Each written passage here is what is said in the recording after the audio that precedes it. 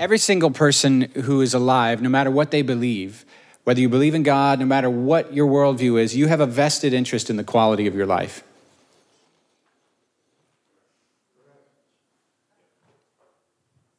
No, I don't care what you think, what you believe, what kind of home you grew up, Buddhist, Catholic, atheist, agnostic, doesn't matter. You have a vested interest in the quality of your life.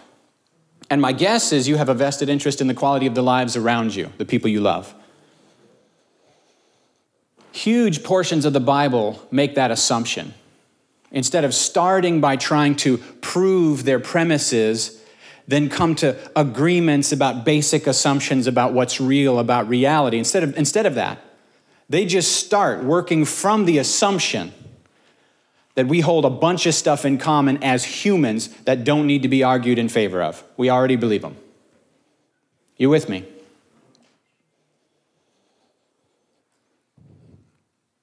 Like Proverbs, for example. The assumption of the entire book of Proverbs is, here is a grouping of wisdom for improving the overall quality of your life. Jesus in the Sermon on the Mount, the Beatitudes, very, very, very famous, right? The Beatitudes, blessed are the, blessed are the, blessed are the, blessed are the. That's him taking for granted that every human has a vested interest in the quality of their life. And he's describing the good life. What is the good life? The Sermon on the Mount describes the good life, the happy life, the blessed life.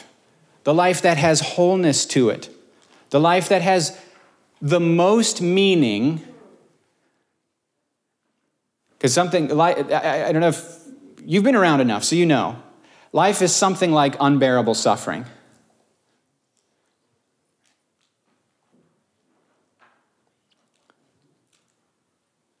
You with me? I don't care how much money you have. I don't care what class, what race, what gender, what country you live in. Life is something like unbearable suffering. Yes. We like to play games, divide up society into groupings and classes, and imagine some sort of big conflict and struggle for whose life sucks more than the next person. But it's all stupid because every human is mortal. Every one of us is going to die. Our body's going to assume room temperature, and everything we've done, worked for, everyone we've loved, everything we've cared about will be gone. Amen. Death is this cloud hanging over every human who's ever lived. And a little bit of money doesn't improve the situation. No, it doesn't. A little bit less oppression doesn't improve the situation. A little bit more justice does not really, at the end of the day, improve the situation. It's the unspoken truth as we scramble to scratch and claw to somehow improve the quality of life for a moment before it's swallowed up in meaninglessness. And so Jesus comes into this context, the Bible comes into this context saying there actually is a good life. There actually is a good life. A lot of people, I think, look at what Jesus said and they imagine he's talking about a future political kingdom that Israel was meant to receive, but since they missed it, somehow the kingdom is now delayed even further into the future. Here's a big word for that. That's called dispensationalism, and I happen to hate it, and a lot of Christians believe it. But when Jesus came, he said, the kingdom of God is here now. It's available here and now. You can enter into the kingdom here now. And live the blessed life here and now. And actually live free of death. Amen. I say this all the time. Religion is a way of avoiding God. Rebellion is a way of avoiding God. Rebellion says, I don't trust God. I don't think he knows what's best for me. I don't trust that he has my interests at heart. So I have to take matters into my own hands. And I have to do what I think will make me happy. Because I don't trust that what he says is really for my good. Rebellion, it's a way of avoiding God. Religion is a way of avoiding God. If I give God this and this and this, maybe I won't be in trouble with him. Amen. Humans are incredibly religious. So basic assumptions I have about humans. Everyone cares about the quality of their life. And most humans are sort of religious, even if they're atheists. Because atheism is another way of using an intellectual exercise to avoid dealing with God or avoid encountering God. If I accuse him of wrong and I can catch him in a series of wrongs, then I will be justified. Well, that's an interesting form of righteousness. But Jesus says his kingdom, what's a kingdom, you guys? Kate's a queen. I'm going to enter her queendom and violate her space. I've entered her, that's her queendom. She has rights over herself, doesn't she? She has authority, and you would have had a right to slap my hand right off your shoulder or invite me in for a hug because you are in charge of your queendom. God's kingdom is the range of his effective will. It's not something that will come later in human history. It's the range of God's effective will. I shouldn't look over there. If they're being distracted, then I'll be distracted because I'm the sort of person who gets distracted easily. You can enter into the range of God's effective will right now. That's the gospel, by the way, according to Jesus. The kingdom of God is at hand. You know that's the gospel he preached, right? The kingdom of God is at hand. It's here. It's available. It's available now. You can enter into God, the range of God's effective will right now. We call it home. We call it coming home. He's a father. We are wayward children. We're coming home, coming back into the range of his effective will, where his will is being done in our life again, like it was in Genesis 1 and 2 again. And like the birds know how to migrate with no one showing them a map, and like the fish know how to go back where they first spawned, even though it's crazy to me. There's not roads in the ocean, but they find their way from the ocean to the rivers, to the streams, to the tiniest little place where they were spawned. How do they know? They have knowledge biologically instantiated into their consciousness that they didn't learn. Let me translate. They know stuff in their bones. And you and I know in our bones that there is a home for our heart. Amen. We know in our bones. And we know the smell. You know grandma's house has a smell? Everybody knows this, right? When you show up at grandma's house and grandma's cooking, you know the smell of her house and you know the smell of her cooking, and there's no place like it. Our soul knows the smell of the Father's home. There's something biologically instantiated into humans that we know what Eden feels like. We know what it is to be righteous, which is to be completely right with God. We know the way home, but we've lost the way home. And Jesus says, hey guys, I have good news. I'm here, and because I'm here, availability for you to come back home and enter the range of God's effective will is open to you right now.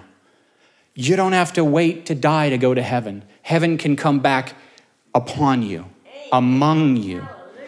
And you can be so transformed. See, here's the thing. The Beatitudes, the Sermon on the Mount. I was taught that the Sermon on the Mount is impossible for us to live, and the only reason Jesus gave all those commands was so that we would know how impossible it was, despair of ever trying, give up, and say, I guess I have to be saved by grace. In other words, not really transformed, not changed, not formed into his likeness, not become a different kind of person. No. I stay as I am, try hard to fulfill a set of teachings that are exactly what God will always do. God doesn't need laws, right? Does God need a law that says don't lie? Or does he just not lie? Does God need a law that says be kind, or is he just kind? Does God need a law that teaches him to care for the poor and the widow and the orphan and the refugee and feed the animals and send the rain on the righteous and the wicked? Does he need to be told what to do? He does what is right out of who he is. So let's imagine the teaching of Jesus comes to you, and then you, as an untransformed person, try to follow his teachings. What's going to happen? It's not going to go so hot, is it? You're going to stumble, you're going to fall. You might begin to resent the very God you're trying to love. In fact, if the harder you try, the more you become aware of your failings and the more condemned you feel before God, the less beautiful he will appear to you. And so ironically, the command that says love God and love people becomes the source of great condemnation and builds resentment in your heart to where you absolutely begin to hate God. Are we tracking? Yeah. So religion ends up being a way of avoiding God, just trying to pay. What God tax do I have to pay? In the medieval, there was a medieval theologian called Anselm. And Anselm was trying to figure out, why did Jesus die? Why did Jesus become a man and die? And he decided that we are cosmic rebels, God's really mad, and that somehow we owe God a debt because we've sinned. So he said, well, we owe God a debt.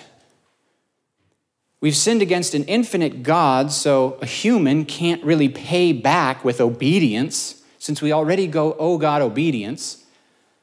We can't really pay back for our disobedience through further obedience, which that's already owed. It's a net zero if we obey. Hey, net zero, remember that? That was yeah. So what are we going to do?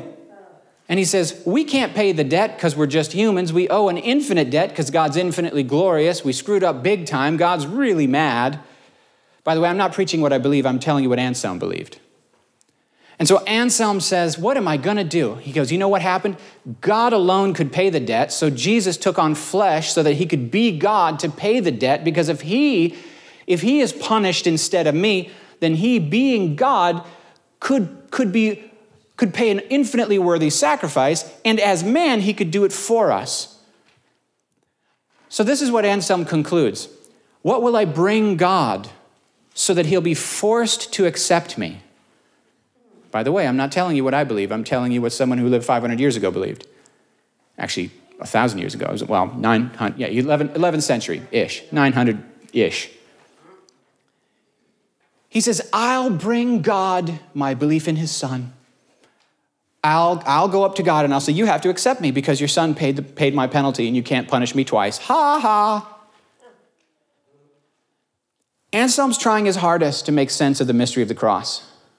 But here's some stuff he really screwed up. You don't, by nature, care. You don't care that you sinned against the Lord. By nature. By nature, you hate God. You love only you. And you only love the people around you in as much as you think they love you back. If you love me, I'll love you. You treat me good, I'll treat you good. You scratch my back, I'll scratch your back. It's called pagan love. It's called Gentile love. It's what Jesus takes for granted is normal among pagans. I'll love God if he'll love me. I'll love you if you love me. You treat me good, I'll treat you good. We ain't got a problem. But so help me, cross me, and I'll shoot everything you love. That's humans. Anselm's wrong. We're not trying to come home and God's really mad, needing placation. He's got the whole gospel backwards. Anselm. John chapter 4, Jesus is hanging out with a woman, which is not supposed to do, but he does. He's hanging out with a Samaritan woman, which he's not supposed to do because they hate each other, supposedly. And he leads her to the Father. And one of the things he tells her is that the day is coming when those who worship won't worship in Jerusalem according to these human understandings of God, but they will worship in spirit and in truth. And then he says this, for the Father seeks this kind of worshiper. And that one word changed my life. The Father seeks. Anselm, what are you doing? He looks at the cross and says, I'm going to use that, and then God will have to accept me. What are you talking about? That's what the Father's doing, so you'll accept him. That's right. Amen. This is the Father. You know how many times in the New Testament Paul says that God proves his love? Proves. The cross is the Father proving his trustworthy, loving, merciful nature toward you. Anselm, what are you're not going to offer the Father Jesus, and he's offering you Jesus, Anselm. He's pursuing you. He wants you. He loves you. He's in hot pursuit of sinners who don't love him back. He's trying to bring us to the place where we become different people. Here's a big problem I have with the American gospel of legal forgiveness but no transformation. Untransformed people would hate heaven. Isaiah gets one moment in the manifest glory of God, and he falls down and says, I'm out. I am undone. I am a man of unclean lips. The seraphim, the cherubim, they constantly receive and perceive the beauty of God, and they're constantly in a state of adoration and worship. It's the fuel for the engine of their spirits. But Isaiah says, if I'm going to be in here, I'm going to have to experience some major changes, y'all. There's some stuff that's going to have... What's the first thing humans did when we sinned? We fled from the Lord's presence. He didn't flee from ours, and we've been taught in church that he's too pure to behold evil. No, that's backwards. Evil's too weak to behold his purity. He's plenty strong enough to behold evil. He does it all day long. Where can we flee from his presence? If I go down to the depths of hell, are you there? Psalm 139, is he there? Yes. Is there any place worse? Is there any worse evil? He doesn't flee. The one time I was freaking out because my teacher made me watch a terrible documentary about Rwanda, the Rwandan genocide. I could not function. My teacher kept coming around, tapping me and saying, you don't have to go through this. And I was like, these people lived and died through this. Of course I have to watch this. Are you crazy? So I refused to allow myself the escape hatch if I can't handle a video, what's going on with my lack of compassion? I've changed my mind since then. My wife tries to tell me horrible things. Just yesterday I said, Carrie, if I have no control over it, no power over it, I don't need it to destroy my inner calm. Because if I have no inner calm, how am I supposed to be any redemptive value to my immediate circle I do have influence over? But anyway, so I go home, and then this documentary of Rwanda has absolutely messed my soul up, right? Now what am I doing? I'm accusing God. God, where were you? God, what were you doing? How could you let that happen? And you know what he said to me in the basement? He said, Tim, you watched one short documentary, and this is how you feel. How do you think I feel? I don't look away all day, every day. And this is what he said. I watch how y'all treat each other every day. He takes in all the mistreatment, and he loves us more than I could ever care. He flipped it on me. I was mad at him, and he's like, hold up. Do you understand the suffering my heart feels every day? You watched one short documentary, and you're accusing me? It's not me. It's how y'all treat each other. Okay. But we have to become, to be the kind of person. See, I was just about to say that one of the problems I have with the American gospel, legal forgiveness without transformation. So we get a little hall pass, a little ticket to heaven that says, hey, I said the right prayer, so now I'm okay with dying, and I'm sure whatever, I don't know anything about God, don't love God, don't care to know God. I've checked that box off. Now I can avoid him the rest of my life because I'm no longer as afraid of death. Still terrified of death, holding on to life, not trusting him in life, and don't really know what that will be, or do I care? But at least I'll avoid him because I said the right prayers, went to the insurance salesman, and bought a nice policy through praying a prayer. And my argument is, I doubt you actually got saved. Because heaven is only for people who delight in God, not people who agree with an idea.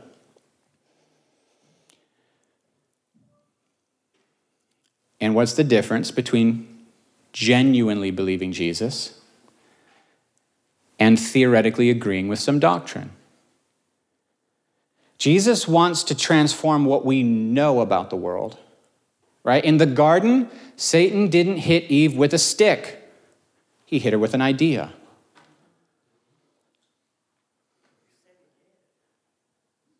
And what was the idea? You can't trust the Father. I mean, yeah, you're right. But you can't trust what the Father told you about that tree.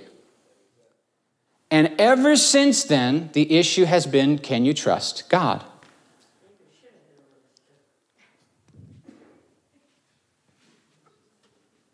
And you and me too, Bunny. Because the story ain't about blaming them, it's about what all of us did. We are them.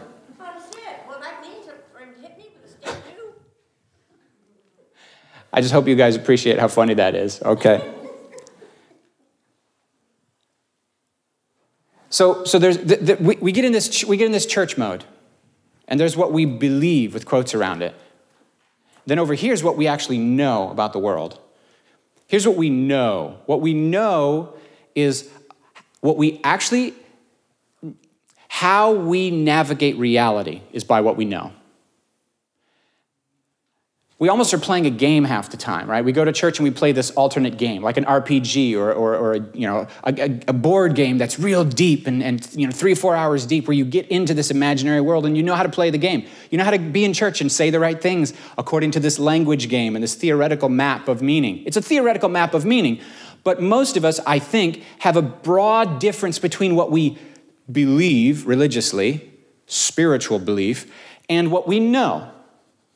What we actually believe know about reality. But Jesus would like us to fuse what we believe with what we know, because he's speaking out of what he knows about reality. And when what we actually say we believe but don't becomes what we know and how we navigate reality, now the truth can transform our being. Again, Satan didn't hit her with a stick, he hit her with an idea. And because the idea landed and became what she knew about the world, it drove her behavior. Because ideas have consequences. Was that too complex? And my conviction is this: at the center of the gospel is a God in hot pursuit of you and I, who's primarily concerned with who we are and what we are becoming. And so his gospel is designed to deal with who we are and what we are becoming. And any gospel that doesn't bring transformation of life, something's wrong with it. Something's missing. I don't know what's exactly missing, but something's missing. And I keep saying this, like Jesus didn't say, go into all the world and make converts. Go into all the world and make disciples, learners, people who trust Jesus. Well, trust him for what? Trust him for his promises? Trust him for salvation? Trust him for healing? Actually, who cares what? The issue is trusting him. If you trust him, then all the whats will be filled out later. Amen. The issue is him, trusting him. If you trust him, you'll come to him with the problems, not around him. Faith, again, rebellion avoids God, religion avoids God, faith goes right to God, face to face, heart to heart, communion. And through relating to his love for us and receiving his undeserved, unearned love for us, he changes us. Okay, now the verse. That was the longest intro. Now the real sermon will just be short. 2 Corinthians 5:21. God made him who knew no sin to be sin for us, so that in him we might become the righteousness of God. It's about who we are, who he is. He left who he was to take on all that we are, because if he doesn't become it, he doesn't redeem it. Whatever he does not become, he does not redeem. So he comes to where we are so that we could be like he is. He became like us so we could become like him. He who is righteous on the cross took on our sin so fully that he extinguished its power took on our death so fully that he actually descended into hell. And on the third day rose victorious, which is next week's talk. Amen. But this talk is, he died for you. And in his dying for you, he became your and my sin. He did it for who? He did it, what was his motivation? It wasn't random. No one takes my life from me, he says. The historical political interpretation says he ticked off the wrong people. He ticked the people off in power, and so he was murdered because he was in the way of their agenda. Well, that's all true. But he says, no one takes my life from me. I lay it down of my own accord. If I wanted, I could ask my Father, he'd send a legion of angels. Y'all would be vapor. So when you see them wrapping him in purple to mock him, putting a fake crown, not a real crown, a crown of thorns on his head, and hitting him on the head with the crown of thorns on with a stick, you gotta know this is the one who holds all things together by his powerful word. This is the one through whom all things were made. How is he not provoked to anger? And in a moment of weakness, they are vaporized by the angels. He says, that's enough. Because one day he's coming down and he'll say that's enough to evil, and that's enough. He'll destroy the evil one with the splendor of his arrival and the breath of his mouth. It won't be hard. It won't be a fight. Right? Jesus and Satan are not opposites. Satan and Michael are opposites. There is no equal opposite to Jesus. The Lord alone is glorious. You can't fathom him. So he becomes on the cross for us. Now why? First off, how can you understand the incarnation?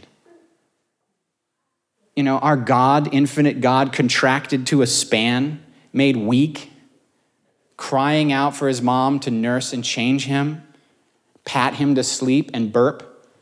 That's just, I don't even know what we're doing right now. Like, I don't get that. That to me, if you can comprehend, at least in a heart trust that it's true, the incarnation, this seems like similar math to me. If he can go that far, can he go all the way? And in some way inhabit your and my sin in such a way that God absorbs it? You ever been sinned against so much that you don't know how you're going to survive it? I don't feel like I have, but I know people who have, where you don't think you're going to be able to survive it. And the way through is forgiveness. The only way out is through, and the only way through is forgiveness. And what do you do when you forgive?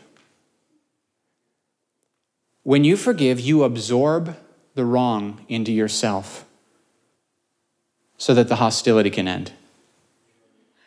That is what is happening in the cross, guys. It's not the Father murdering his Son.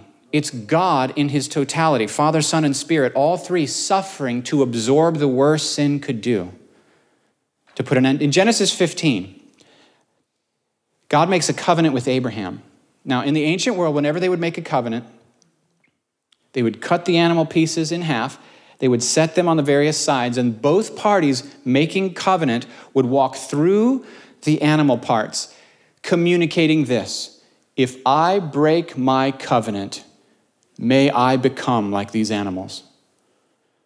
In Genesis 15, God asks Abraham to cut the animals in pieces, put them on the ground, and then he has a vision.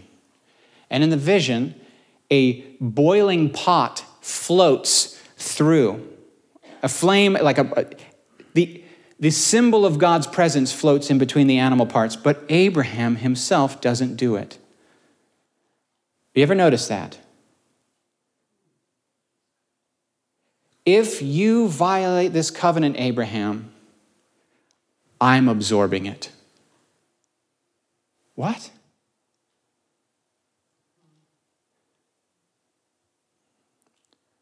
God's taking on himself our unfaithfulness, our sin, our death? Why would you do that? At the center of the gospel is love. This is unique among all the worldviews. All the other religions have this at the center of their message: be good. And some Christians, by the way, are confused, and at the center of their gospel is be good, because they're real confused. Again, you can't be good until you become the kind of person who is automatically good.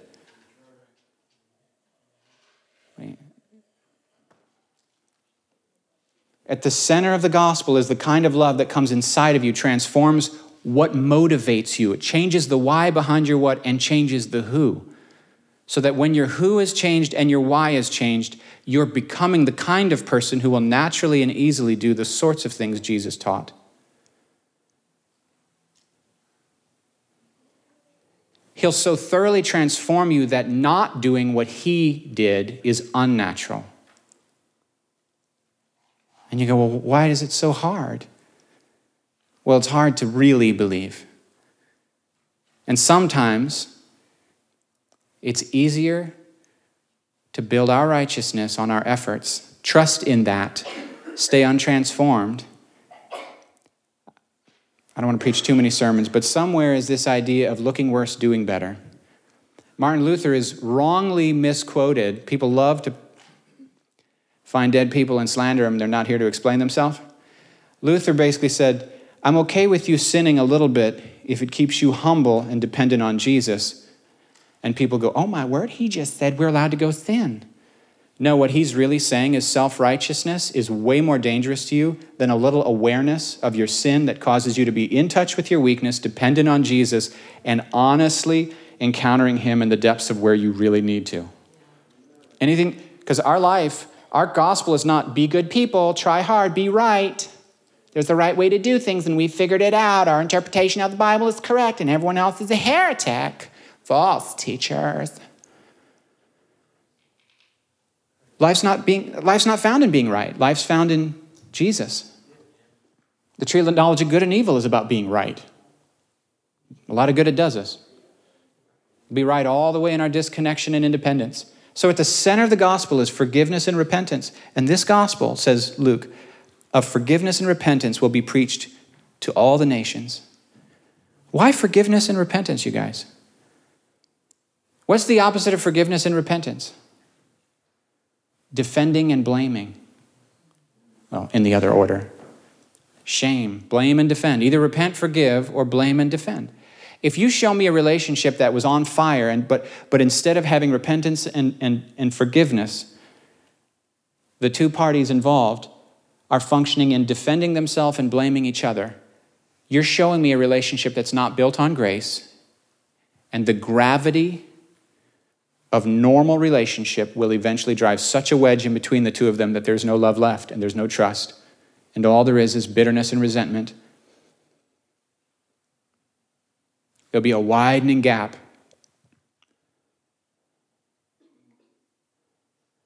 So God has Jesus become as we are so that we could become as he is. In him, we become the righteousness of God. Lots of folk, I think, only think of that as a legal category. It is a legal category, but the righteousness of God is the actual essence and nature of God. And in Jesus, through his love being received, his presence comes inside of us. We don't have a list of rules that we agree to. We have an indwelling Savior who we experience. You can actually believe the right things, do the right things. I'm going to say this and you're not going to like it. You can be perfect and perfectly obedient to the law of God and go straight to hell. Because it's never been about laws or being right. It's never been about believing the right things and doing the right things. It's about being filled with Christ, knowing Christ. Eternal life is in Christ. Of course, no one's ever done it. Just so happens we can't. But my point is, if you could be legalistically righteous, it would be a big fat zero.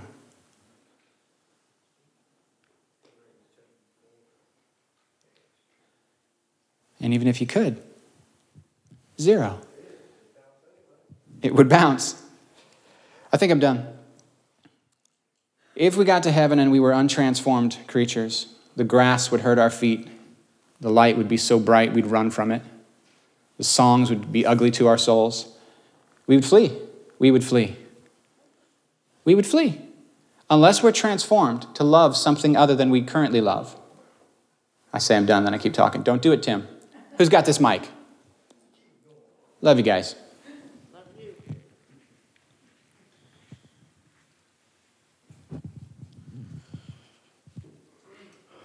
Can I say thank you, Tim? Great teaching. Right to the heart. The only way I can say it all is just say Jesus.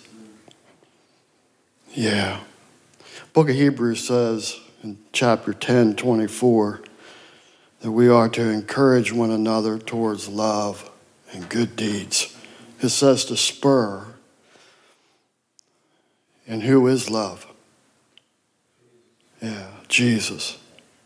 That's who he is. Just say, spur each other on towards Jesus, towards Christ, and have that relationship with him. It's beautiful. Prayer team, ministry team, come forward. If you need somebody to talk to, maybe you want some answers or questions, maybe you just need prayer, maybe you just need a hug. I hug. Yeah. I gotta go hug Kate for violating her queen. Yeah. Wait, I gotta say one more thing. Here. I got all this Starbucks and I didn't drink it. That's all I wanted to say. God bless everyone. And this week, look forward to this coming weekend. And we know Good Friday. We know he is risen, is coming. He's been risen for over 2,000 years. But to celebrate that, it's awesome. It really is. It's awesome. Yeah. You're dismissed. Hey, Carl. Yes. Can I see that mic? Okay. You're almost dismissed. So this morning I got here and I was sitting back there praying, and the Lord showed me three things. He showed me the walls come down, that hearts be healed, and burdens be lifted. So if you have any kind of walls built up, I'd like to pray for you. If you need healing in your heart, I would like to pray for you. And if you need any kind of burden to come off of you, I would like to pray for you. So I just felt like that was a word for somebody today. So